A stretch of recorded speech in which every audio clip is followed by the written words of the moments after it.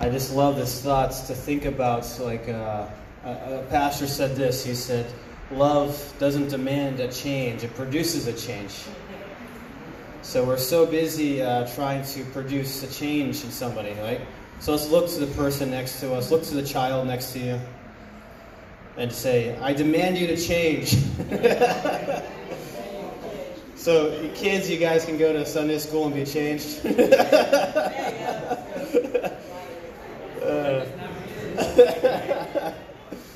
No, it's true, right? I mean, my wife and I are getting ready to celebrate 16 years of marriage, actually, next month. So it's funny because, one of the best words of advice, being married, they always says, like, don't try to change your spouse, right? So I remind my wife of that all the time. Don't try to change me, but I expect you to change. I'm kidding. No, because, right, we can't, she can't change me and I can't change her. But if we are loving each other, right, like all of a sudden great changes happen. And we've seen that maybe not in our relationships, or maybe you have, but we have definitely seen it with God, haven't we? I mean, we said this on Thursday. I mean, I got a little upset, in the message, a little bit. I wasn't yelling or anything. But I mean, just this idea of pride and self-righteousness. I mean, if there's anything that is further from the gospel, it is pride and is self-righteousness. And I don't want you to ever think, I applaud you guys for coming to church, and thank you for coming here, right? But never let that thought of coming to church and what you do for God ever hinder you from actually walking with God.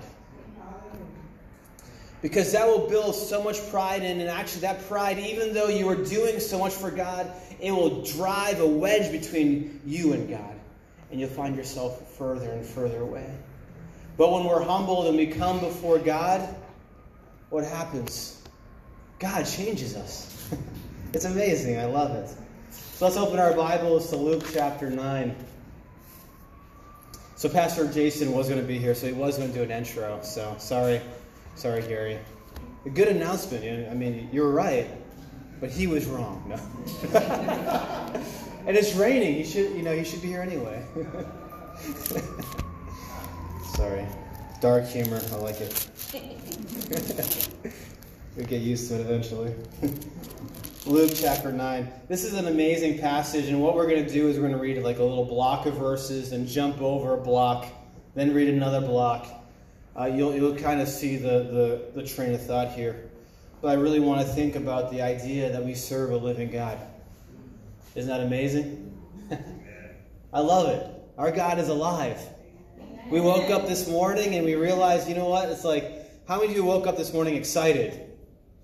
Oh, you guys are awesome. Not me. Ryan and I woke up this morning like, a little grunting and groaning. It was hot yesterday. You worked hard, right, Calvin? Yeah. I mean, it's just, we can wake up and we cannot be in the right mood. But you know what? God is alive and He is living. Which means two things. I mean, we're going to get into this, but He is a living God. Which means that He affects my life today. Not only is He alive in respect to like all these false gods who are dead and have no authority and no power in our life, yet somehow they do, don't they? The false gods of this world, somehow they have authority over me. But they're not alive. But God is alive. So let's look at Luke chapter 9, verses 7 through 9. Now Herod heard all that was done by Jesus, and he was perplexed because it was said by some that John had risen from the dead. Isn't that funny? And that by some that Elijah had appeared, and by others that one of the old prophets had risen again.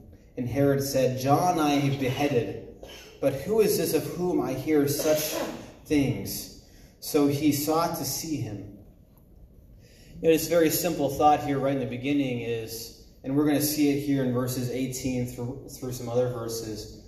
Actually, let's jump to verse 18. And it said it happened as he was alone praying that his disciples joined him. And he asked them, saying, Who do the crowds say that I am? This is amazing thoughts, and I really love this idea. And Herod is questioning who is Jesus Christ. And Jesus brings up the same question as who are others saying that I am. And Jesus is asking this question. I don't really think he's concerned about who the world thinks he is. You know, I mean, do you think Jesus was concerned about that?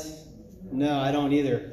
I mean, that's a good thought, actually, right there. As believers and followers of Christ, are we concerned about what the world thinks about Christ?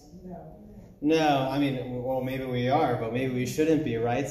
In this day and age where it is so opposing, the sides are so opposing. I mean, in one way, I care because I want to reach the lost, right? So in one way, I care, but in another way, if they say these things about Jesus, I'm not going to back down or shut up, because really Christ, and as we're going to see here, Christ is living. He is the living God. And it doesn't affect me who they say Christ is. It doesn't affect my walk with God. It only affects their walk with God. You know, so here is Herod, and he is like kind of seeing all the amazing things that Jesus is doing, and he's hearing some of the amazing words that Christ is saying. And I love that word, that he is perplexed. He is perplexed. He doesn't understand what is going on because he has been ruling in Jerusalem. He has seen the authority of the Pharisees. He has seen the authority of the Romans. And here is a simple man, Jesus of Nazareth, and he has seen nothing like this. I mean, he is a ruler, right? He knows what it means to be in a room full of important people. And he's not easily perplexed. He's not easily baffled by that kind of authority. But here he is perplexed. And I love what Jesus is asking. And I was thinking about it this way. You know. Yeah, I mean, I just want to read this. This is what I wrote down. It says, even amongst believers, we have a tendency to define God. You know, how do we define God? How do we define him? And we define him in a certain way, and we can also define him in the wrong way, can't we? Because there can be believers that do not define God the right way. And how do we often define who God is? But we define him by his actions. Right? So, I mean, it is interesting. One of the songs that Ben's saying is, you know, you are perfect in all of your ways. But don't we often, as believers, we define the goodness of God or the living God by the things that he does? So we can say sometimes in hindsight, God, you are perfect. But in the midst of the storm, when God is doing something, are we able to say, God, you are perfect in everything that you're doing? I mean, and oftentimes we can't. And sometimes when we do, we say it by faith when we really don't even believe it, but we're saying it by faith. But it's interesting, how does the world define Christ? And how are we as believers defining God? And are we defining him the right way? I want to turn to some verses just to kind of look through the Bible and to see how people were calling Jesus, what they were calling him. So Matthew chapter 12, verse 24. Jesus is being accused of casting out a demon through the power of a demon. The Beelzebub, right? Amazing, isn't it? The only reason why you can cast out a demon is because you yourself, I mean, Mark 3:22, it says it this way. It says, the only reason why that you can cast out a demon is because you yourself are possessed by a demon. Oh, really? Is that what the world thinks when they are face to face with a living God? I mean, we heard it this morning, didn't we, in Baltimore? Like, when the world looks at God, they don't see what we see. And why does that bother me? It shouldn't. It shouldn't bother me when the world looks at God and they see a demon. It's okay that they see something strange. It's okay that they look at me and say that I'm strange, because they're not seeing through the eyes that they were really supposed to see. They're not seeing through the eyes of God. They're not seeing truth. They are being blinded by Satan.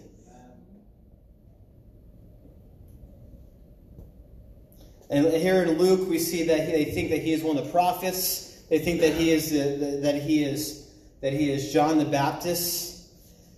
And it's interesting. Mark chapter 1, Luke 4:34. This is interesting. It says that the demons knew that Jesus was the Holy One. Jesus is getting ready to cast out a demon, and the demon says, "What are you, Jesus of Nazareth?" talking about his humanity, and then defines him as the Holy One. That is amazing.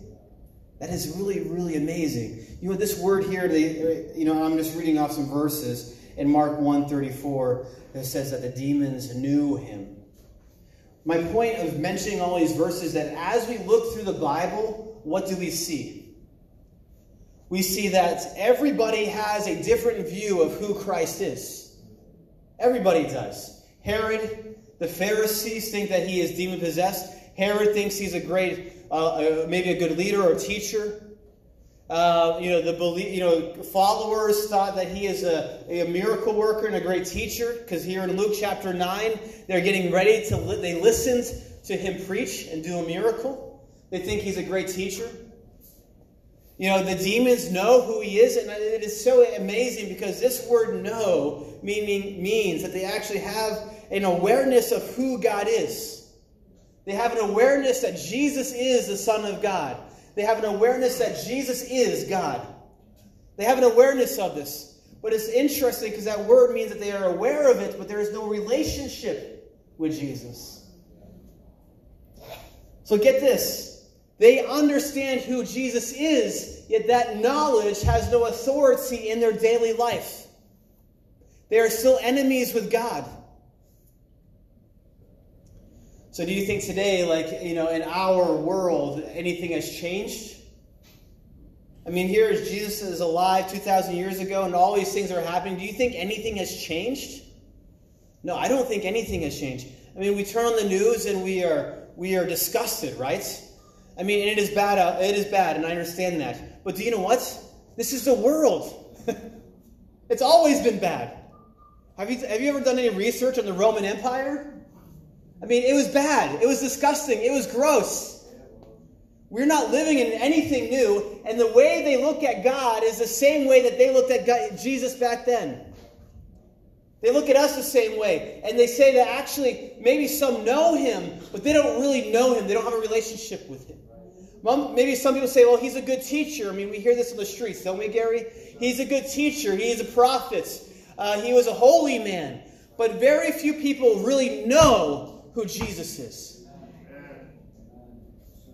And here we are as believers, and that is our task, actually, in one sense, right? And I love it in Hosea. Hosea says that referring to God, God has said, "I have drawn you with cords of love, of everlasting love, not with the cords as man draws." Okay? God is drawing us to himself, and he is drawing himself to, us to himself, so that way we might know him. Not be aware of God. I mean, we should be aware of God. I mean, in worship today, were you aware that God was here? How many times have we been in a worship service or in a message and we were not aware of God? I mean, all of us should raise our hand, because I've been in church services and it has nothing to do with the preacher. It has nothing to do with the message. It has everything to do with me just for not being aware that God was there. And that's what happened with Jacob, right? The angels were ascending and descending and going up and down. And he says, God was here and I didn't even know it. God was here and I didn't know it. It is amazing. But in this passage that we're going to read here in Luke chapter 9, we see that Peter comes to a conclusion, not that Jesus was amazing because he's possessed by a demon. That's not why he was so amazing. He wasn't so amazing because he was a good prophet or a teacher. Peter wasn't only aware of God, of Jesus' divinity, but look at Luke chapter 9, verses 18 through 20. And it happened, as he was alone praying, that his disciples joined him and asked him, saying, "Who do the crowds say that I am?" So he answered and said to him, "Some say that John the Baptist," kind of echoing what Herod has said. Some said Elijah, and others said some of the old prophets had risen again. Verse 20. And he said to them, "But who do you say that I am?" That's interesting. Jesus in one way is dealing with a crowd, but now he is alone with his disciples, and he's getting to the real heart of the matter. I mean, we could say the same thing, like, I could be talking to the church here, right? Like, who do people outside say that Jesus is? But I want to get to the real heart of the matter. Who do you say that Christ is? Who do you say that Christ is? How do you define God? How do you define God in your personal walk with him? Meaning, because that definition of who God is in your life will determine where you're going to be with God. Not eternally. If you're saved, you're going to be in heaven. But in your daily walk with God, how you define him is going to determine how you're going to be with him. When we read the Bible and we read all these amazing stories of Moses, Abraham, Sarah, Deborah, all these amazing different prophets and prophetess, we read these amazing people and we say, wow, they really knew who God was, and they understood where they were with God and all the amazing things that they did. And a lot of us want to do the amazing, but we don't want to know who God really is. But you know what? They knew. Again, they were imperfect, right? But they knew who God was. They knew him. And listen to it. Now, who do you say that I am? Peter answered and said, the Christ of God. But do you know what? Matthew chapter 16, verse 16 expounds on that. And Peter actually says that you are the Christ, the Son of the living God. I love Matthew 16:16. Because it brings it out even deeper. Because he brings together all these aspects of God and he puts it into one. God, the Son of the living God. This is not only distinguishes him from the dead idols of paganism, but he also points that he is the source of life. So because you are the living God, here around Israel are all these people worshiping false gods. You are distinguished between those false gods because we have seen what you have done, Jesus. And actually a lot of scholars say that he is pointing to the idea that he is the Jehovah, the Yahweh, the I Am of the Old Testament, referring to the God who brought them out of Egypt through all those miracles, that provided for them in the wilderness, that brought them into the promised land and conquered the enemy. That is, you are distinguished between those gods.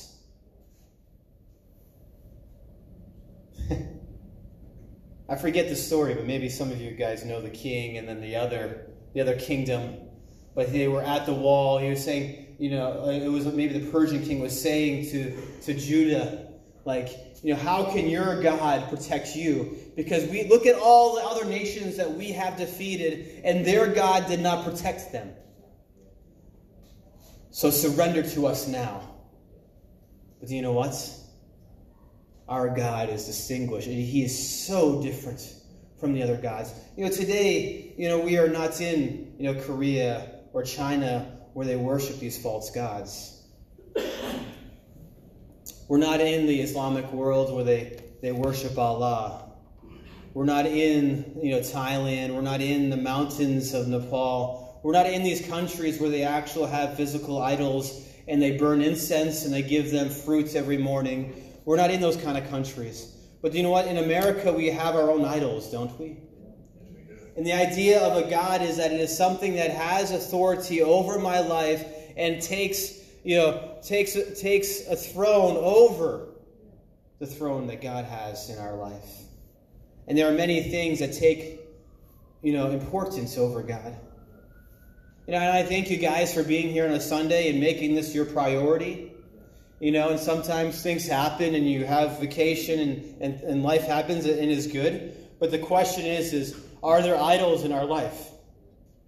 Are there things that I do not want to sacrifice? I don't want to lay them down towards God, and they take priority over me. And God says, let these things sink lower and let me rise above, right? We see that in John.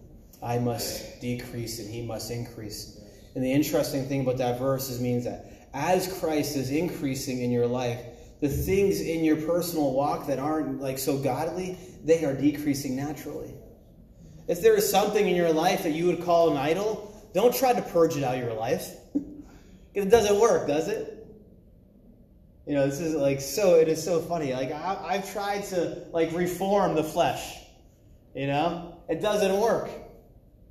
But if I give it to God and God comes into my life and He starts to grow, and the more Christ is growing in my life, the more Christ is involved in my life, all of a sudden I find that those things that I'm trying to reform all of a sudden become dead and they are gone. But Christ is more than that. He is more than just more powerful than the other idols. But He is the very source of life. He is the very source of life. And one scholar says it this way. He says that He is the source of life in my present day. He is the source of spiritual life. And He is the source of eternal life. So we see that in every aspect of my life, my life today, my spiritual life today, and also my life in the future, God is the source of that life. So if you are without God, then where is your source? If you know God, like the demons know God, you acknowledge and you are aware of who He is, but you don't have a source. Then your source becomes what? Whatever those idols are. I don't know what the idols are in our lives, you know. I mean, I have some, of course. I'm human too. You have some in your life. There are things that you feel are important that God says they're not important, and He'd like you to lay them down. And you know, let God do it. Let God produce the change through love. Like, let God do it. But you know what? If God is not your source, then what is your source? What are you grabbing from? What gets you up in the morning? What puts you to bed at night with a smile on your face? But do you know what? I mean, Matthew chapter 6 says, do not worry for today or tomorrow, because the things for today are worrisome enough. The birds, they don't have to worry about what they're going to wear. The flowers don't have to worry about what they're going to wear. I mean, God says none of these things in nature worry about it. Why do you? Because aren't you more important than those things? I mean, you are more important in the eyes of God than the birds out there. You are more important. We sit here and talk about save the planets, save the whales, do all these things. And yet right now there are people that are marching and saying like, they want abortion. They want those kind of rights. But do you know what? Like, as a human being, I am created in the image of God. A whale is not. And whatever your political stance is on that, I mean, it's okay, whatever, But do you know what? We are important in the eyes of God. We were created in the image of God. A tree is not. I don't care if you have to go and use paper straws, whatever. I mean, we should be good stewards of our planet, okay? I understand, and I want to be, and I recycle. But do you know what? We are created in the image of God, and God wants to be our source. But we are so busy replacing God as our source, and we make something else our source. And we try to protect our guilty conscience by being friendly to the environment, by doing this good thing and that good thing. But I have a guilty conscience. Why? Because God is not my source. Maybe your conscience is guilty because God is not your source. All those things are good. And we should do them. I'm not saying that. But I am saying that do not replace those things with God being your source. We have some troubles today. Right now, this very moment, we have some source. We have a source of problems. That's because Christ needs to come in and be the living God. This is amazing. Let's go back in Luke chapter 9. Because between questioning who God is, verse 9, Herod is questioning it. Down in verse, 18, 19, 20, Christ is asking the question, who do men say I'm? Sandwiched right in between this. It's very important because when Luke does this kind of stuff, he sandwiched this right here. There is a miracle of feeding the 5,000. So let's just read that miracle. And the apostles went and they had returned, told him, verse 10, and all they had done. And they took them and went aside and privately into a deserted place belonging to the city called Bethesda. But when the multitudes knew it, they followed him, and he received them and spoke with them about the kingdom of God and healing those who had need of healing. And that day began to wear away, and the 12 came and said to him, "Send the multitude away, that they may go into the surrounding towns and the country and lodge and get provisions, for we are in a deserted place from here." But he said to them, "You give them something to eat." And they said, "We have no more than 5 loaves and 2 fish, unless we go and buy food for all these people." And there are about 5,000 men. And he said to the disciples, "Make them sit down in groups of 50. You know, there's a couple things here that is very important for us to understand that God is the living God. And we see that here in verse 12. It says that the day began to wear away. I mean, the end of the day is coming. But that adjective, to wear away, not only reflects that the time of day, but it also reflects the condition of the crowd's soul. They themselves were also wearing away because the day was long, right?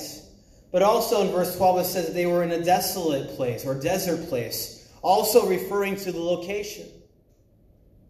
But this also reflects of their own soul, because they were so weary, they were so deserted in their soul, that they followed Christ to this place, and they said to themselves that no matter what and no matter how we feel physically, we need to be here because we need a new provision.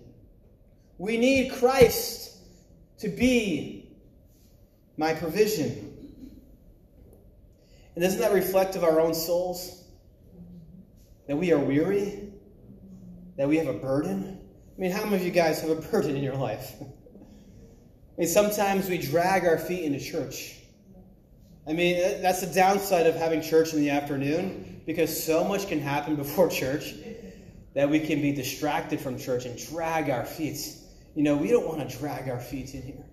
But we do, don't we?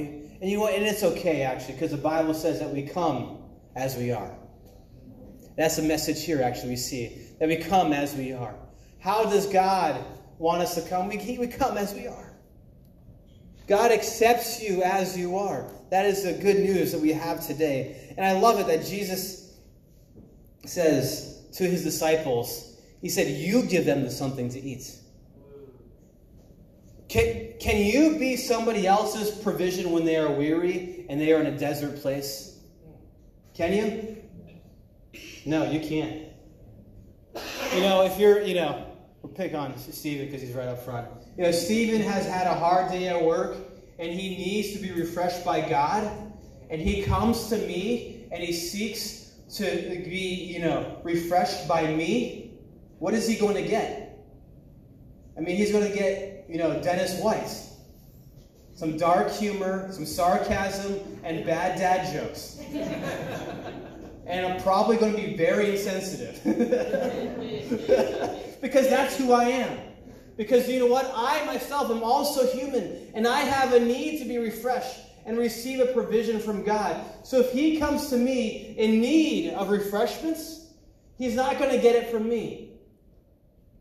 And how many times do we go through something and something bad happens in our life, and instead of running to God, where do we run? To a friend. And we complain. Like, I know we're not supposed to talk about bad things, but I just need a vent. Anybody ever said that? Oh, I just need a vent right now. I don't want to talk bad about Stephen, but, I just need a vent about him right now, okay? I mean, we all say those things, right?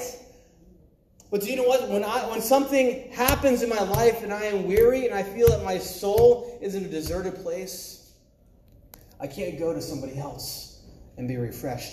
Because here, the apostles say, what do we have? I mean, I have 5 loaves and 2 fish. I could refresh a few people. But I'm very limited in my capacity. And that's what we find when we're looking to others and we're looking to false gods and the false provisions, that we are never, ever going to be satisfied. And what Jesus' response to it is so amazing, because he doesn't say, okay, well, I guess we don't have enough, so the logical conclusion here is send them away. All right, it's fine. Just send them away. But do what Jesus is saying? Christ's answer says that there is no need for them to go away. There is no need for them to go away. Do you know what? When we are weary and our soul is in a deserted place, there is no need for us to leave and find refreshment someplace. There's no need for that. You know, we come to church.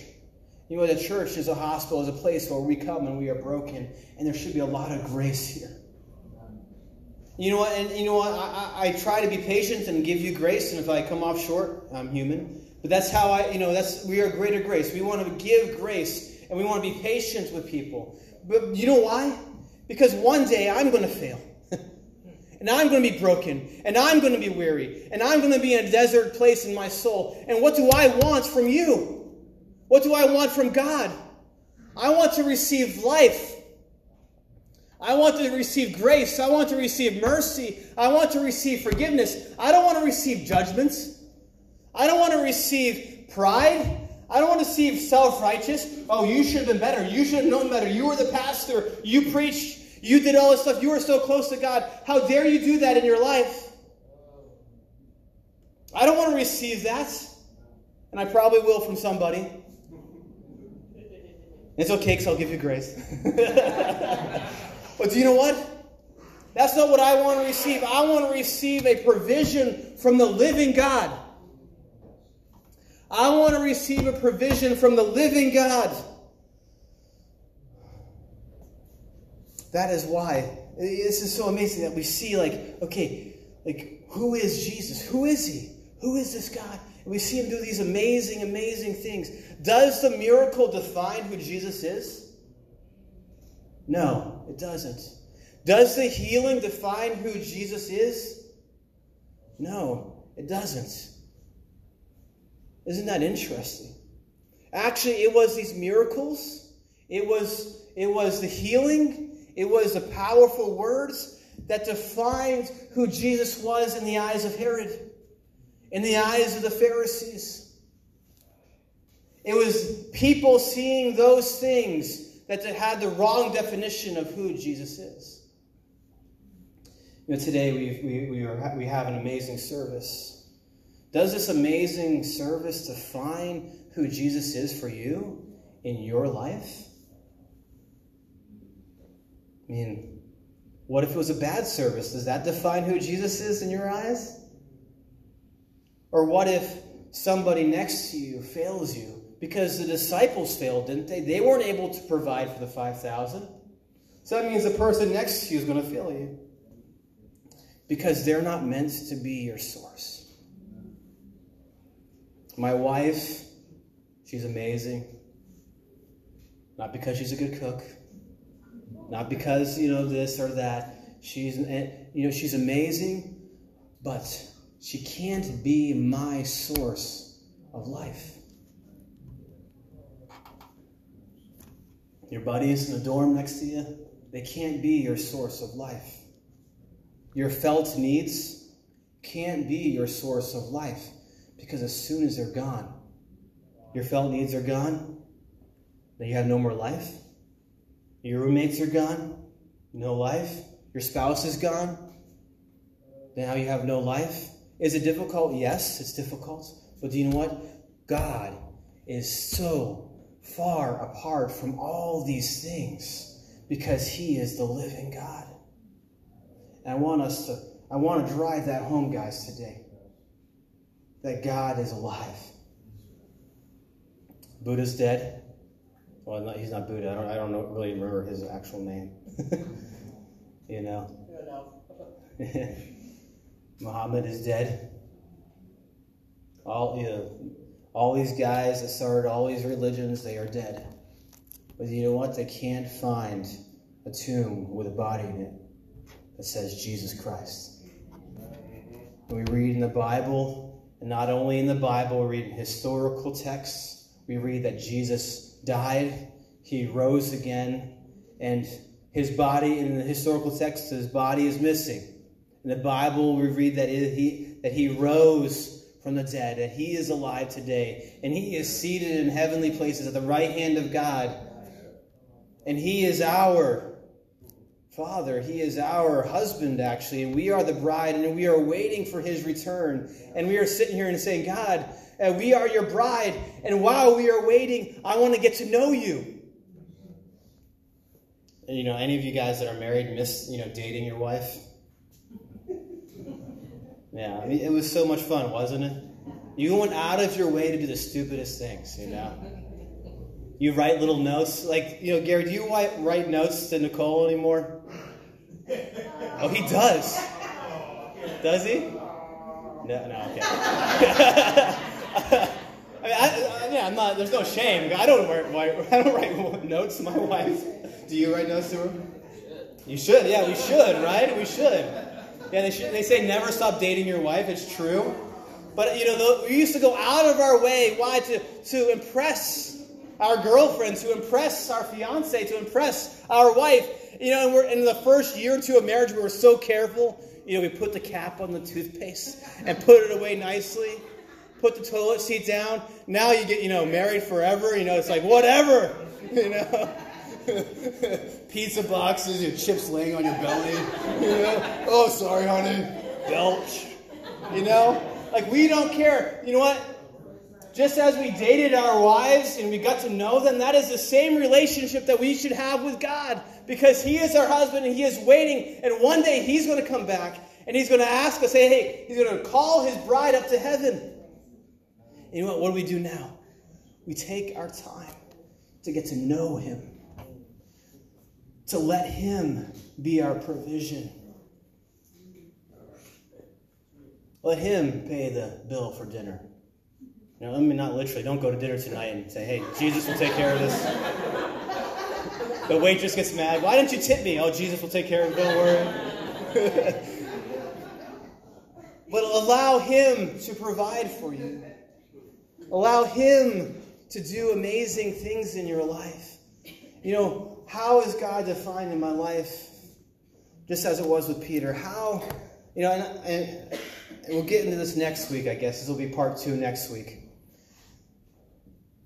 But how did Peter come to the conclusion of who Jesus really was? It wasn't a miracle. It wasn't the healings. It wasn't the authority in his preaching. But here it says that flesh and blood did not reveal it to you, but the Holy Spirit. The only thing that can define who Jesus is, really, is the Holy Spirit. And if you have a problem knowing who God is, come to church. You can learn in the Bible who God is. You can study your Bible. But first, go to God. Say, God, I thought I know you, but I realize that I'm having trouble in my life in this area. I don't really know what agape love is. I don't know what mercy is or grace or forgiveness. I don't know what these things are. But God, it says in the Bible, you know these things. These are part of your character. And I can study them, and that's good. But God, I first go to you and I say, God, I want you to reveal these things to me. I mean, the Bible says if any man lacks wisdom, what should he do? Ask. If we're asking God for wisdom, don't you think we can ask him to teach us what grace is? Teach what forgiveness is? Teach what it means to be, what is real anger? I mean, because the Bible has definition of all these things. I can go to God and I can ask him to reveal himself to me through the Bible as I study. Amen. Let's close in prayer. Heavenly Father, we thank you so much for this evening, and we just ask that you'll reveal yourself to us. Lord, and we serve a living God. You are alive. And that means that in my life today and also in my spiritual life, that you are here and you are my source. And maybe many of us have stopped leaning on God. And we're not leaning on him to be our source. We're leaning on our own abilities. Or maybe we've just given up completely and we're laying flat on the ground on our face. And we're saying, God, I quit. But God, you are our source. So if you are a believer today, and we don't do recommitments or anything like that, but if you are a believer today and you are struggling in your life with an area, just pray to God. Say, God, I want you to be my source. Maybe today you're an unbeliever and you've never asked Christ to be your Savior, and you've been trying to do your whole entire life. Christ says that those things that you are doing are idols, and they will not get you any closer to heaven, and they will not get you any closer to me.